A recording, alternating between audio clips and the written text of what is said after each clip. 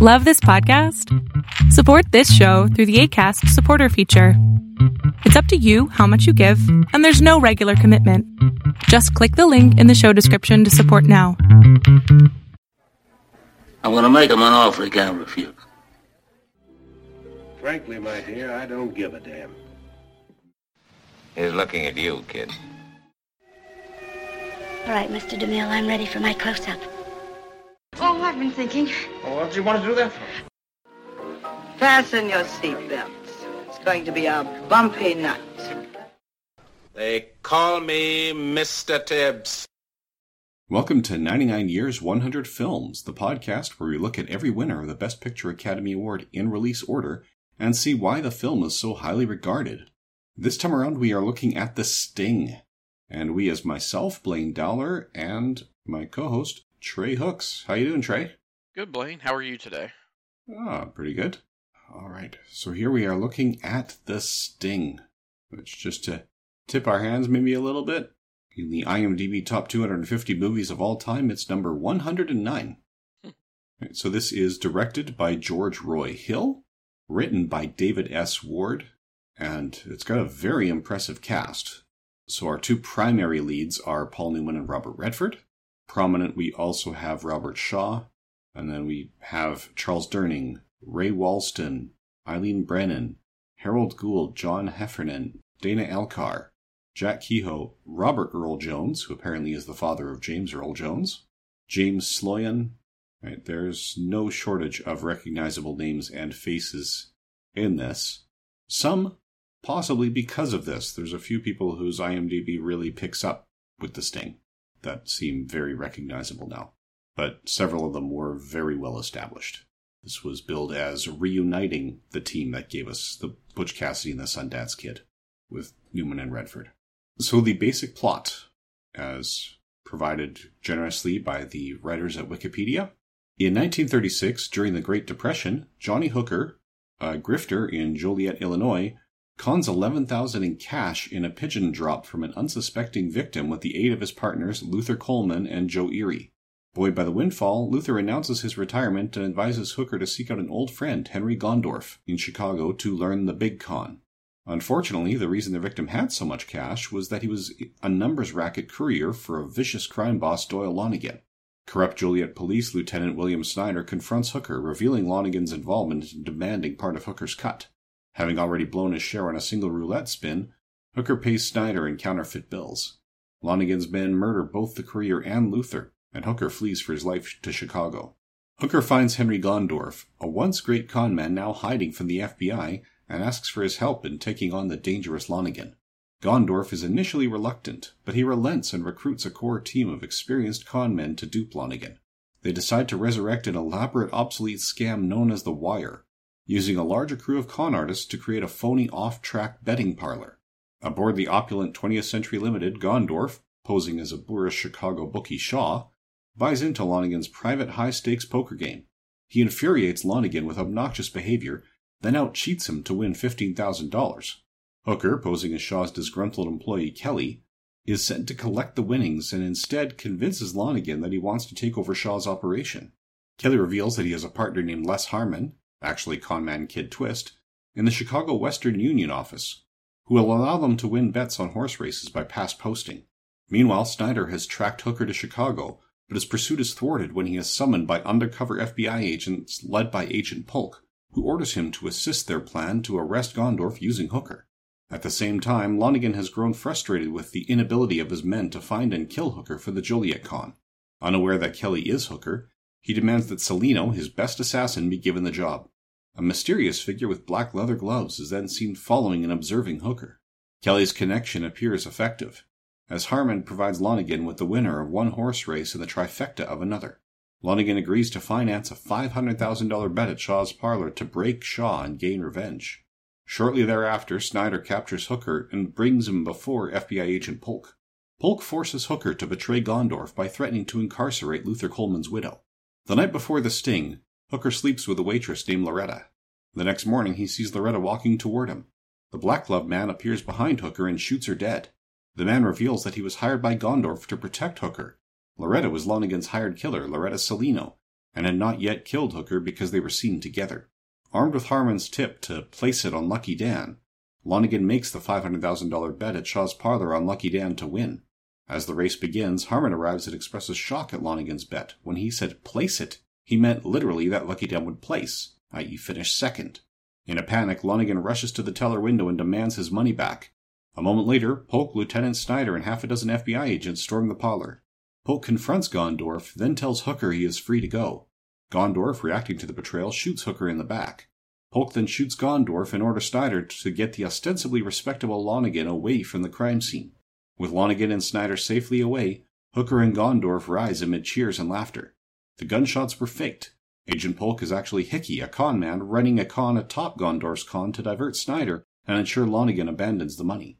As the con men strip the room of its contents, Hooker refuses his share of the money, saying, "I'd only blow it," and walks away with Gondorff. So that is our summary of The Sting. Yes, and I realized I forgot to mention at the top, I know I said it was good when we logged on. I'm actually kind of tired. The baby wasn't sleeping well, so neither did anyone else. But I forgot to mention at the top of the podcast, the release date specifically was Christmas Day 1973, December 25th. So this made it just under the wire. Yeah, I think this is the start of a trend of movies that they expect to do well at the Oscars to be released right at the end of the year, so they're fresh in the memory of the Oscar voters. Maybe not the start, but near the beginning of that trend, which continues to this day because it's proven effective. And it was fairly successful, with an estimated budget of $5.5 million and an estimated worldwide gross of $156 million. So, just a little profitable.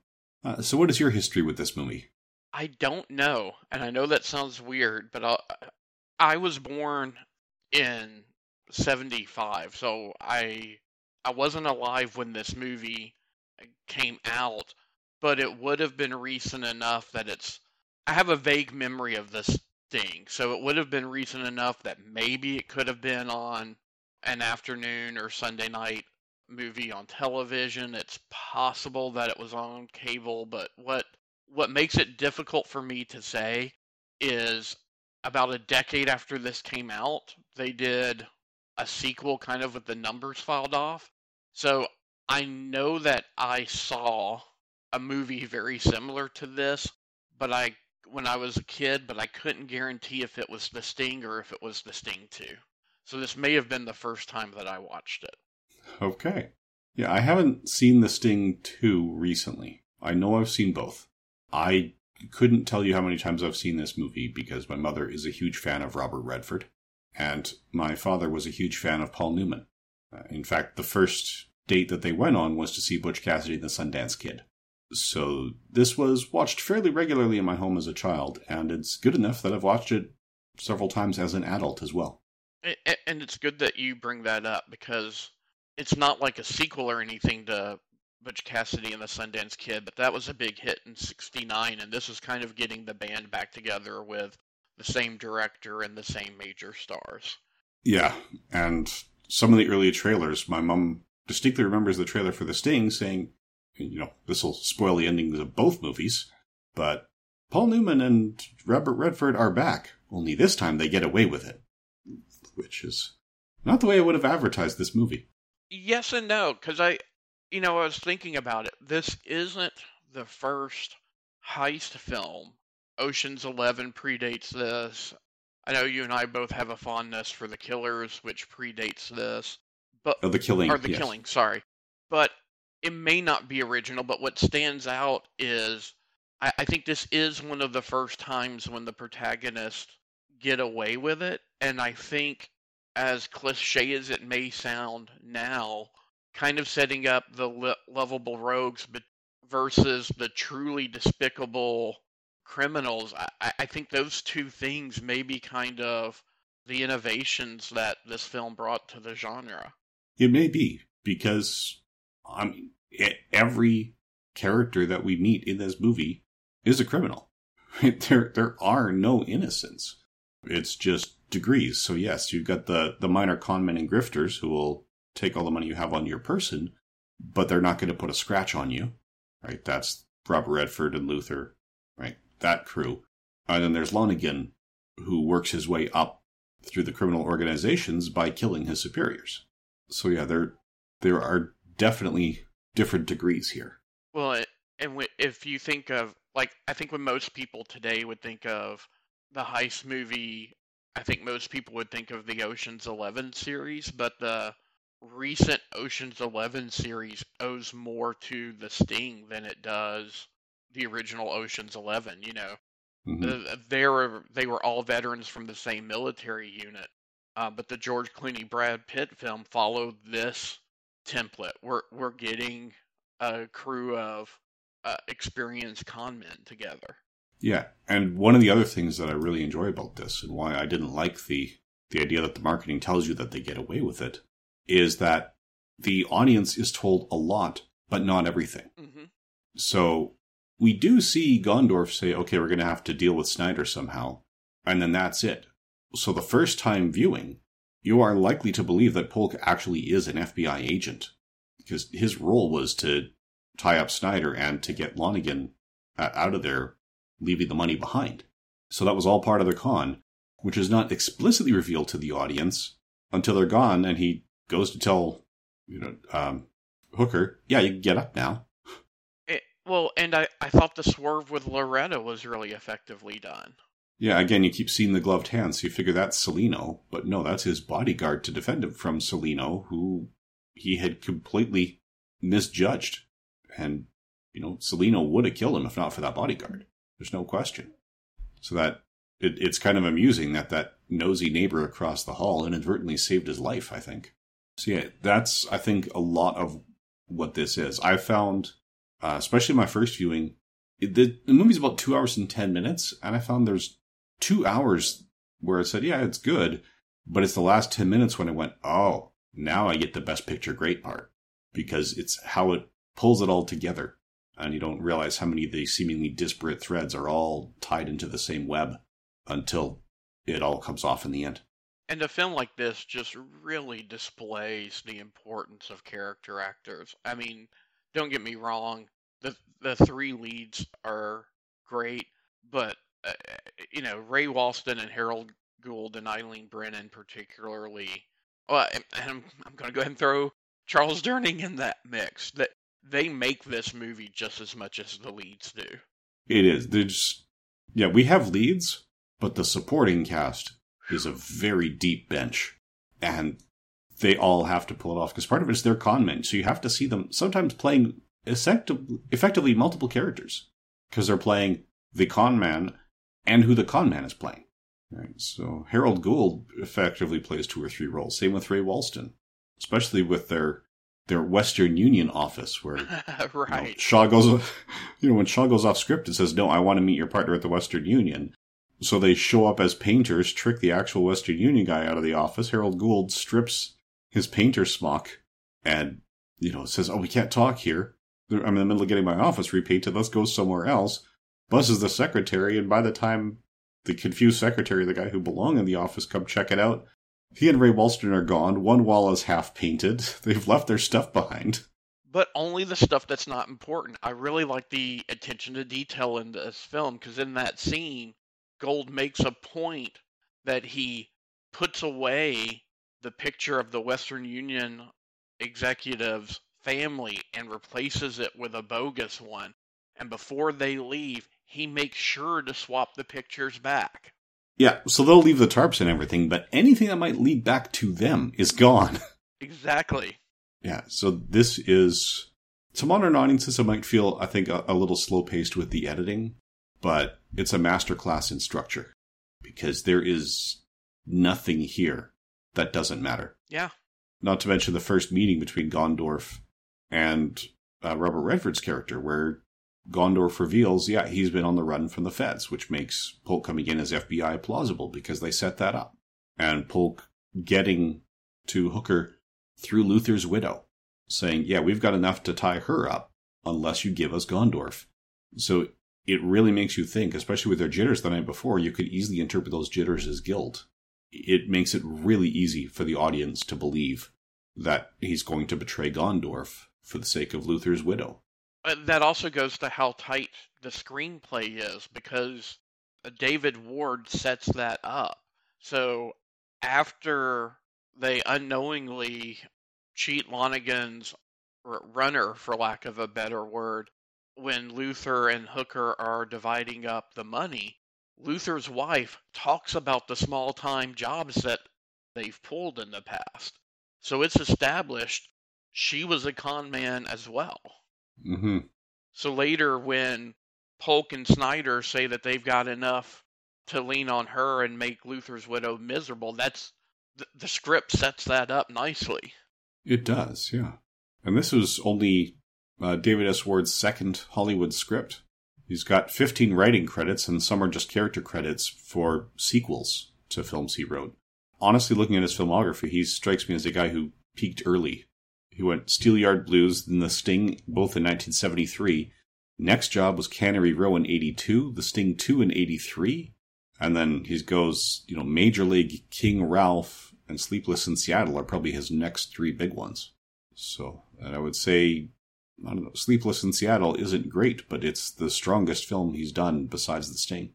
I kind of liked that, and this isn't going to be perfect one, but I kind of like that Newman and Redford swapped a little bit between this and Butch Cassidy and the Sundance Kid, because I felt like Butch Cassidy was the main antagonist in protagonist, in Butch Cassidy and the Sundance Kid, and Sundance was a big part. It was a fully realized character, but he was more of the sidekick. Here, Gondorf's not the sidekick. He's kind of the new mentor figure, but Hooker's definitely the main protagonist. We always stay with Hooker in this film. And I kind of like that swap up. Mm-hmm. Because you do get to see the same actors, but in different roles with different focuses. Yeah. Yeah, we certainly see that. So yes, we do have a little bit of that role reversal. And Shaw as Lonigan. What a couple of years he's about to have. But, I mean, he was so good in this. Yeah, he was pitch perfect. So, especially he had a spot-on Irish accent for not being Irish either. He's actually born in England. But yeah, he had quite the career. Although a lot of it, he was a working actor. It goes back to 1947. He was in The Dam Busters, which is known now for basically having its ending stolen shot for Star Wars. He was, I'd say, From Russia with Love might have been his next big one. We saw him in A Man for All Seasons. Yep. And then from there, his next big one is The Sting. He's got a little-known shark movie coming up. Yeah, coming after this, we've got The Taking of Pelham 1, 2, 3. We've got Jaws. So, The Deep. Yeah, he's working steadily.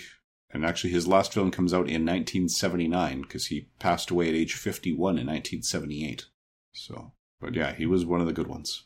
But I would say this is one of those movies. It's tough when you get a twist ending, because if it's done correctly, you should have three different enjoyable filming experiences. And this is one of those movies that gets you that.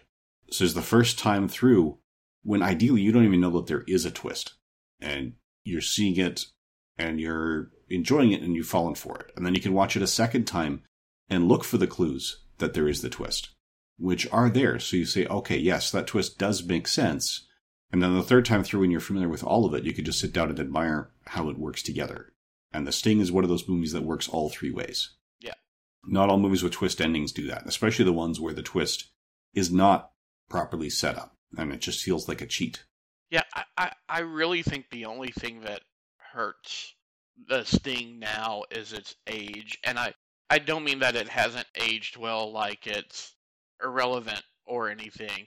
But I think this is one of those kind of progenitor films that maybe is not recognized as much as it should be, because there are more recent films that have made splashes that have aped it. So, if you've already, we mentioned the Ocean's 11 series. If you've already seen the Ocean's 11 series or films like Sneakers, then this is going to seem old hat to you, but this is it kind of being done first here. Yeah, it'd be kind of like how the John Carter movie was poorly received. I haven't watched it yet, but I've heard it is actually well made. It is. But I just know it was poorly received because a lot of people walked out going, oh, that's all cliches, not realizing all those cliches started in the John Carter novels. Exactly. And were mimicked elsewhere. Or if you grew up on the Three Stooges and then someone watches Keaton and Lloyd and thinks, well, they're just copying the Three Stooges. Well, no, Keaton and Lloyd invented a lot of what the Stooges and Abbott and Costello and others after them would do. So It's just who you see first is kind of what imprints on you. Yeah, that is entirely possible. And I can't really speak to how well that works because as I said, I was familiar with this long before I saw the Ocean's 11 movies. Still haven't seen the original. I've only seen the remakes, which I don't know. I found that I like this better than that Ocean's 11 remake with George Clooney because that one, there's a couple of points that their plan requires the Vegas security people to make mistakes. Yeah. And this does not do that, right? I think you would like the original Ocean's 11 just because of how much you like the killing. They're similar. I don't want to say too much for that because I don't want to spoil it for you, but they're similar films, and I'll just leave it at that. Okay. I might get around to checking it out. So, should we go through all the winners and nominees for the year? Yep. All right. So, the 46th Annual Academy Awards were presented on Tuesday, April 2nd, 1974. Hosted by Burt Reynolds, Diana Ross, John Huston, and David Niven. It was directed by Marty Pasetta.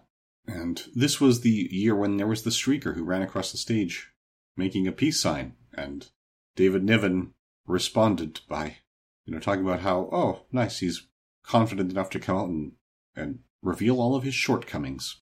Best Picture obviously went to The Sting, beating out American Graffiti, Cries and Whispers, The Exorcist, and A Touch of Class.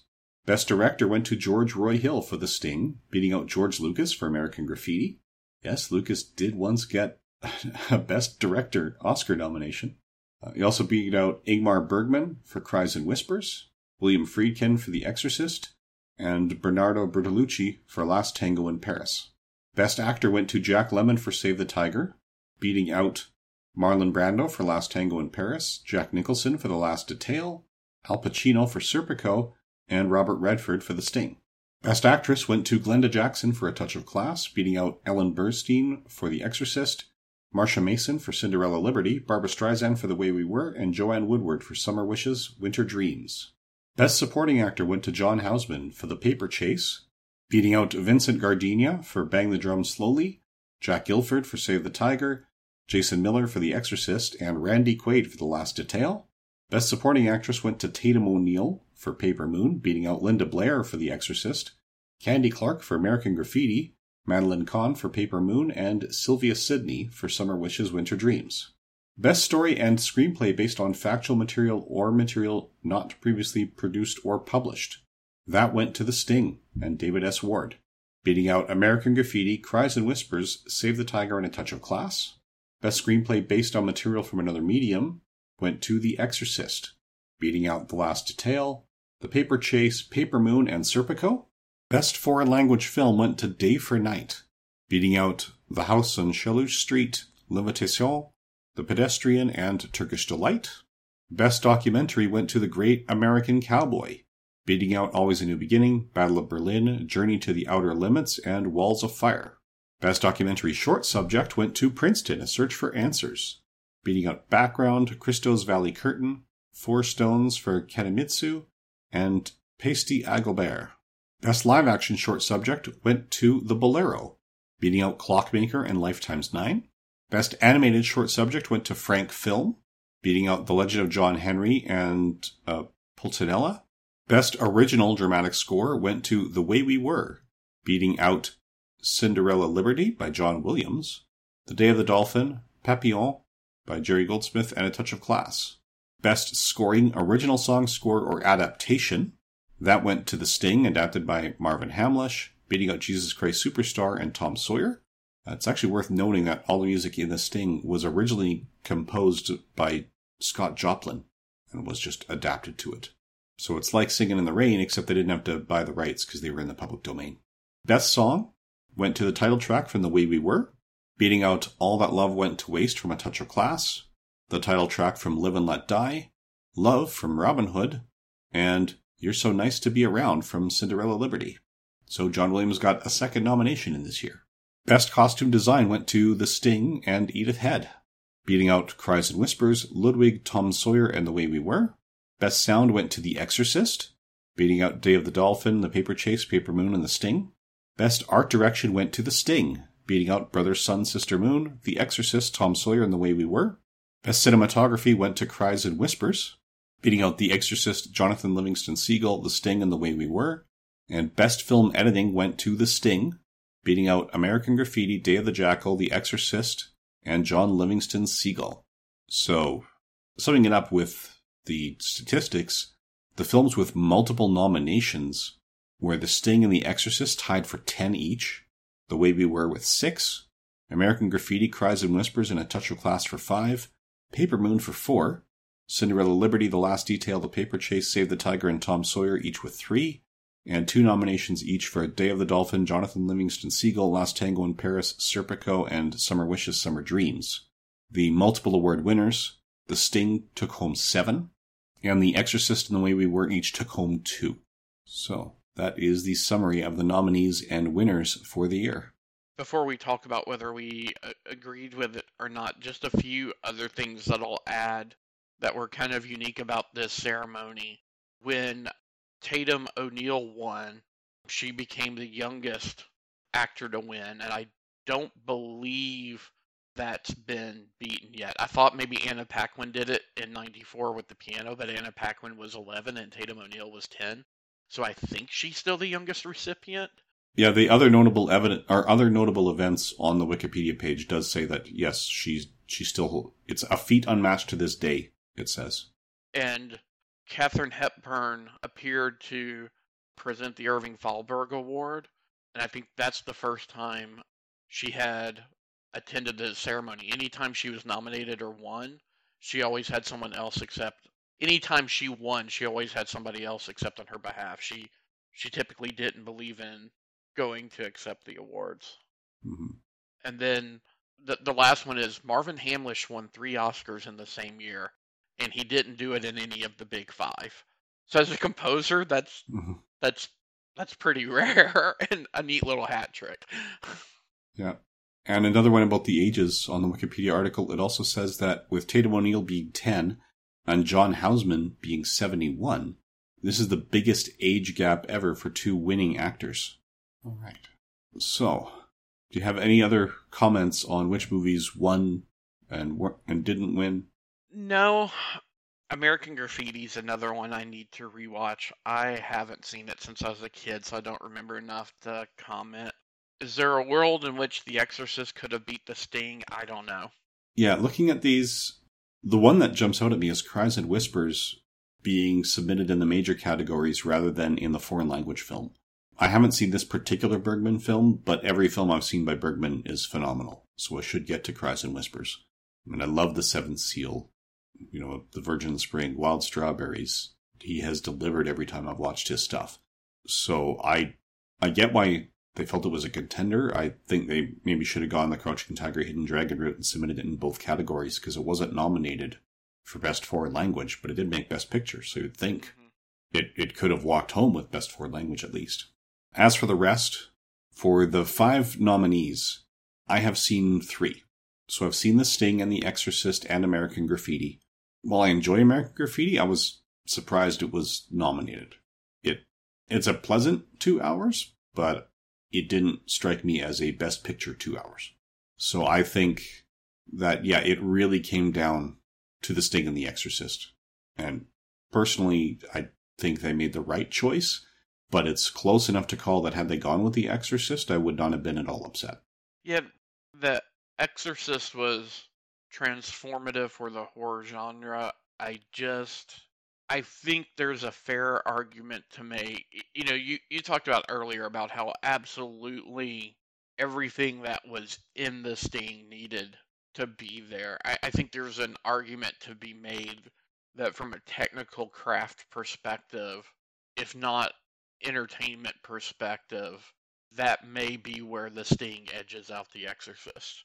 I think in terms of recognition factor and where people place it in the overall sense of film, I think when we look at IMDb and Letterboxd, I think Exorcist is going to beat The Sting, but I think maybe on technical craft, The Sting justifiably wins the Oscar this year.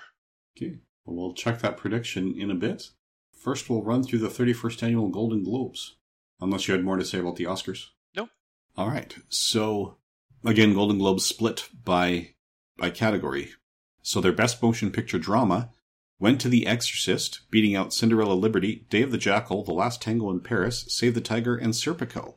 For Best Comedy or Musical, American Graffiti beat out Jesus Christ Superstar, Paper Moon, Tom Sawyer, and A Touch of Class. Note that The Sting was not nominated. Yeah, I mean, I get it. Like, I don't really feel like The Sting is a drama, so I get it not being there. But I think you could kind of position it as a comedy, maybe. So, like, I don't know why Tom Sawyer would have been nominated and not it.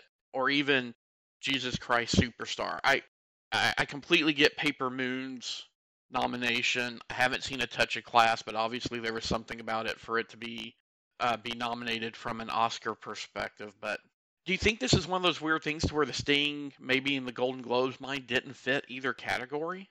That's what I'm thinking. It might have been a little hard to classify, so it might have split the vote across the categories. For Best Performance in a Drama, actor went to Al Pacino for Serpico, beating out Robert Blake, Jack Lemmon, Steve McQueen, and Jack Nicholson. And actress went to Marsha Mason for Cinderella Liberty, beating out Ellen Bernstein, Barbra Streisand, Elizabeth Taylor, and Joanne Woodward. For Best Performance in a Motion Picture Comedy or Musical, actor went to George Segal for Touch of Class, beating out Carl Anderson, Richard Dreyfuss, Ted Neely, and Ryan O'Neal. And Best Actress went to Glenda Jackson for A Touch of Class, beating out Yvonne Elliman, Cloris Leachman, Tatum O'Neal, and Liv Ullmann. Ah. Best Supporting Performance, where they combine the categories. Supporting actor went to John Houseman for The Paper Chase, beating out Martin Balsam, Jack Gilford, Randy Quaid, and Max von Sydow. And Supporting Actress went to Linda Blair for The Exorcist, beating out Valentina Cortez, Madeline Kahn, Kate Reed, and Sylvia Sidney. Interesting that they bumped Tatum O'Neal up to the actress category. Yeah. So for their other awards, Best Director, William Friedkin for The Exorcist, beat out Bernardo Bertolucci, Peter Bogdanovich, George Lucas, and Fred Zinnemann. Best Screenplay went to The Exorcist, beating out Cinderella Liberty, Day of the Jackal, The Sting, and A Touch of Class. Original Score went to Jonathan Livingston Seagull, beating out Breezy, Cinderella Liberty, Day of the Dolphin, Oh Lucky Man, and Tom Sawyer. Best Original Song went to The Way We Were, title track from that movie. Beating out All That Love went to Waste, Breezy Song from Breezy, Lonely Looking Sky from Jonathan Livingston Seagull, Rosa Rosa from Casablanca, and Send a Little Love My Way from Oklahoma Crude. So they agree on the winner, but not much else in that category. Best Foreign Film went to The Pedestrian, beating out Alfredo, Day for Night, Casablanca, and State of Siege. Best Documentary Film went to Visions of 8, beating out Love, The Movies That Made Us, The Second Gun, and What Stacks. New Star of the Year Actor went to Paul Lamont for American Graffiti, beating out Carl Anderson, Robbie Benson, Kirk Calloway, and Ted Neely. New Star of the Year Actress, Tatum O'Neal won for Paper Moon, beating out Linda Blair, Kay Lenz, Michelle Phillips, and Barbara Siegel. Television Awards, Best Drama Series went to The Waltons, beating out Cannon, Columbo, Hawkins, Mannix, and Police Story. Best Series Comedy or Musical went to All in the Family, beating out Carol Burnett Show, Mary Tyler Moore Show, Sanford and Son, and The Sonny and Cher Comedy Hour. Best Actor in a Drama Series went to James Stewart for Hawkins, beating out David Carradine, Mike Connors, Peter Falk, Richard Thomas, and Robert Young.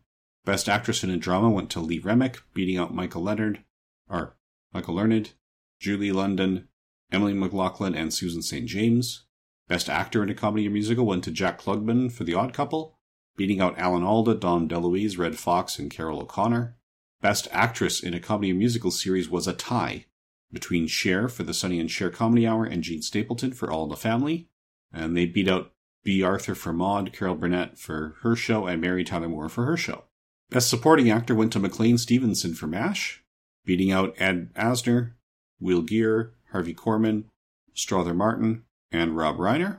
And Best Supporting Actress went to Ellen Corby for The Waltons, beating out Gail Fisher, Valerie Harper, Sally Struthers, and Loretta Swit. So, do you have any comments further on the Golden Globes? Nope. I always enjoy seeing shows listed that I've never heard of before, like Lots of Luck. Yeah, and all these new breakout star of the year where I don't recognize the names and Wikipedia doesn't even have a little photo for them in there. Yeah, the only one I know is Robbie Benson. And what he's most known for most people, it's not a face role, it's voiceover. He's the Beast from Disney's Beauty and the Beast. Okay. Yeah, I'm having, honestly, a hard time placing Paul Le Mat, having seen American Graffiti as well. So, that was known for making stars, but just looking it up here quickly. So the cast on that is Richard Dreyfuss, Ron Howard, Paul Le Mat, Charles Martin Smith, Cindy Williams, Candy Clark, Mackenzie Phillips, Wolfman Jack, Bo Hopkins, Manuel Padilla Jr., Harrison Ford, Lynn Marie Stewart, Terry McGovern, Catherine Quinlan, Scott Beach, Susan Richardson, Kay-Ann Kemper, Joe Spano, Deborah Lee Scott, and Suzanne Summers. I went to his IMDb page, and they had a picture, so I know who he is now based off of his IMDb page. But yeah, I don't know if I've seen his Murder, She Wrote yet. We're on the rewatch, and we're in season 8. So yeah, if he was in 1988, I should have seen it by now. But again, not placing him. But anyway, this is not the Paul Le Mat podcast. So shall we run through how movies stack up on IMDb and Letterboxd?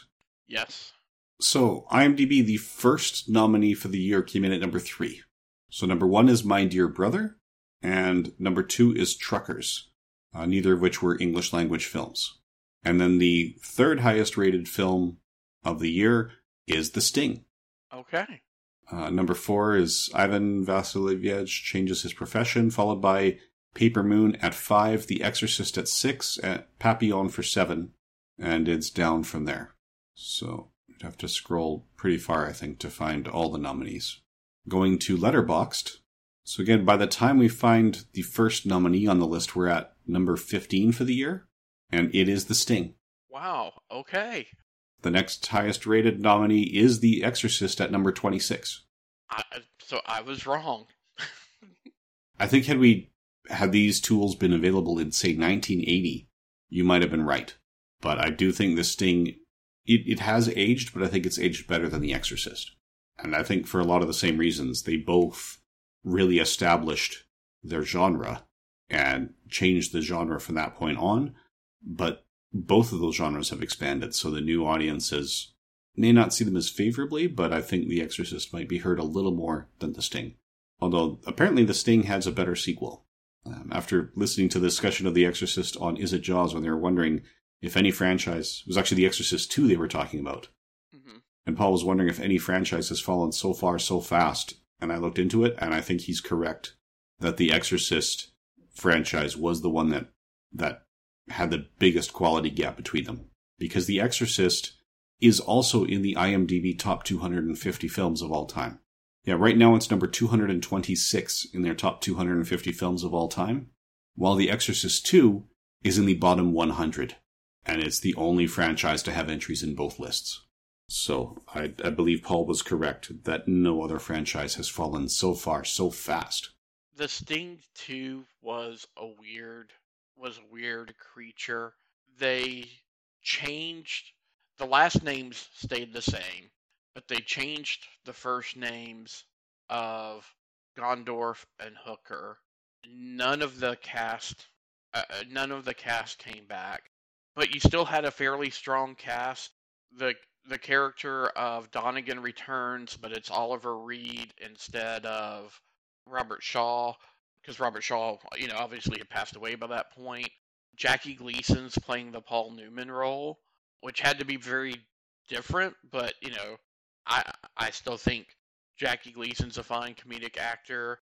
I get the feeling that and again, I don't remember if that's one I saw or not, but just reading a little bit about it, I get the feeling it was more of a precursor to something like Dirty Rotten Scoundrels, to where with Terry Garr, they kind of add a third main female grifter into the mix.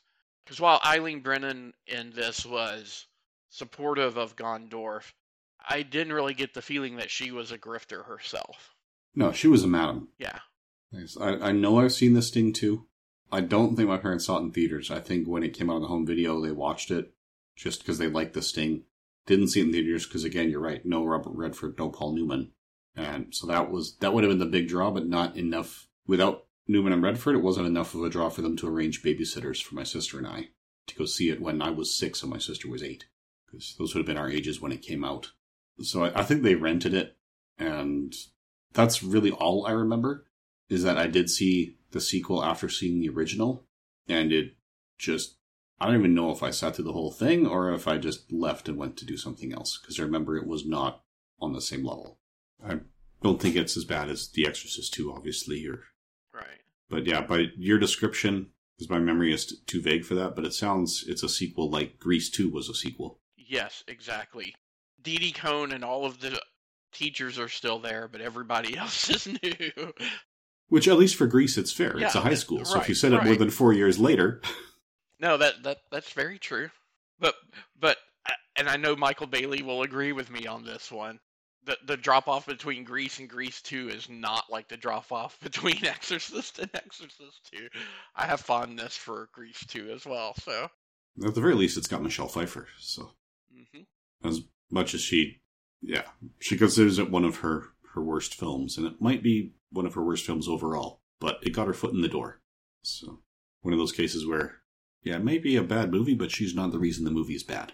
She's not, no, I think her worst performance, and I'm not saying it's a bad performance, right? So when I say worse, less than, is probably in her debut film, Hollywood Nights, which is relevant only because, American Graffiti probably kind of kicked off that late 50s, early 60s, however, that 50s, 60s nostalgic phase that became big in the 70s into the early 80s.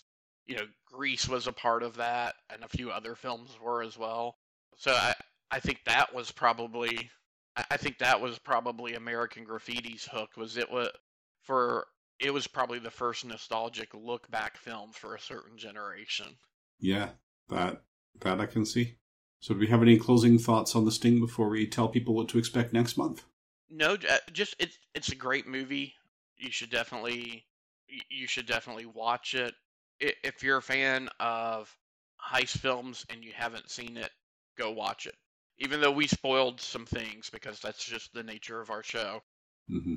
I still think you'll enjoy it and have a good time. Yeah, I talked about the 3 possible viewing experiences. If you haven't seen it yet, you could still enjoy the last 2. Yeah.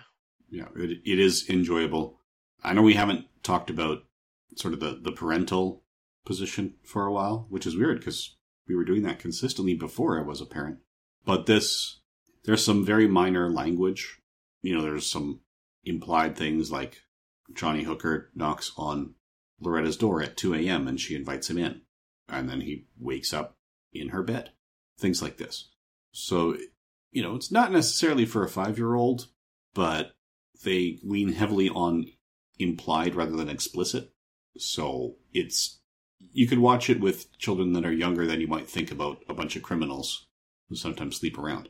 Yeah, it's one of those, like, when I remember growing up, I would have watched a film like this and not know what being a madam meant and not know what Eileen Brennan's real job was in this film. Could you see her serving drinks? Okay, she's a bartender. I mean, there's nothing salacious going on at her in the few bits and scenes that are said at her brothel at all. So, I mean... I remember being confused when she takes a step back to knock on a door and say time and then keeps on walking. As a child, I didn't know that she was telling someone, yeah, your time is up. That's all the time you've paid for. Get out. So, yeah. But again, that's as close as it gets. It's one of those things where if you don't already know what her job is, you're not going to be corrupted. You're going to be confused because the information that they give you it's enough for people who already know the job to understand what's happening. But if you don't, you're not going to have enough to put the pieces together. Yeah. Again, yes, that's easy to recommend. So, should we talk about next year after our conversation of interesting sequels? Yes, Blaine, just when I thought I was out, they pull me back in. We'll be talking about The Godfather 2 as we return to the Corleone family saga. Yes, which was nominated against Chinatown, The Conversation, Lenny, and The Towering Inferno. So there's two of the films I've seen. One I'm quite familiar with because I've seen it multiple times, but The Godfather Part 2 is not one of them. So I'll be watching that for the first time for next month's podcast. Yes, and anybody out there who's listening and watching along, just a reminder, I don't think it'll impact anyone's viewing pleasure, but Blaine and I tried to review these as they were released to the theater, so that's the version we're going to be watching. There are a couple of different other cuts out there. Just be aware if you're watching along and want to watch the version we plan on talking about, it's going to be the theatrical version. And in another sort of informational piece, if you also like watching the other nominees for the comparison element, know that Chinatown is directed by Roman Polanski. So there are debates about whether or not the art should be completely separated from the artist, or whether there are things an artist can do in their personal lives that should result in boycott of their art. If you believe there are lines that can be crossed which result in boycott at all, Polanski's on the list, even if you don't already know why. So, just a heads up, the only Polanski film I have seen is Rosemary's Baby, which was a very well-made film, to the point that as soon as it was done, I dialed into the university modem pool and ran his name through Webcrawler to try and find out what other movies by this guy I could see, and learn about the person, and have chosen not to watch his films again.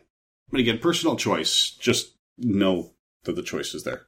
And since we won't probably go into it or cover it at all next month, if viewers are curious about what Blaine's referring to, just remember this. Did a whole series on the Manson murders, and because of his late wife, Sharon Tate being one of the victims, she did a couple of episodes that were a pretty lengthy profile of Roman Polanski, and she goes into some of the issues that Blaine's talking about. So if you want to know more, I'd refer you over to that podcast. Yeah, that's, you must remember this. Blanking on the woman who does it. She does an incredible job.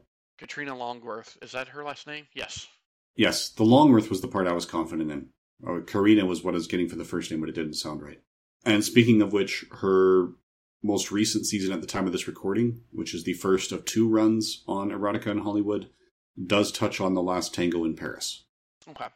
Which was a prominent one in 1973. They got a lot of nominations here. I'm almost there.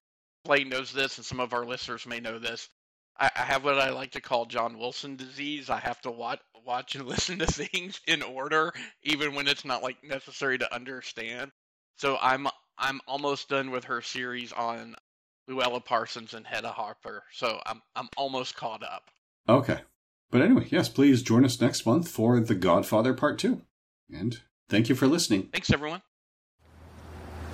My mom always said life was like a box of chocolates. You never know what you're going to get. Please, sir, I want some more.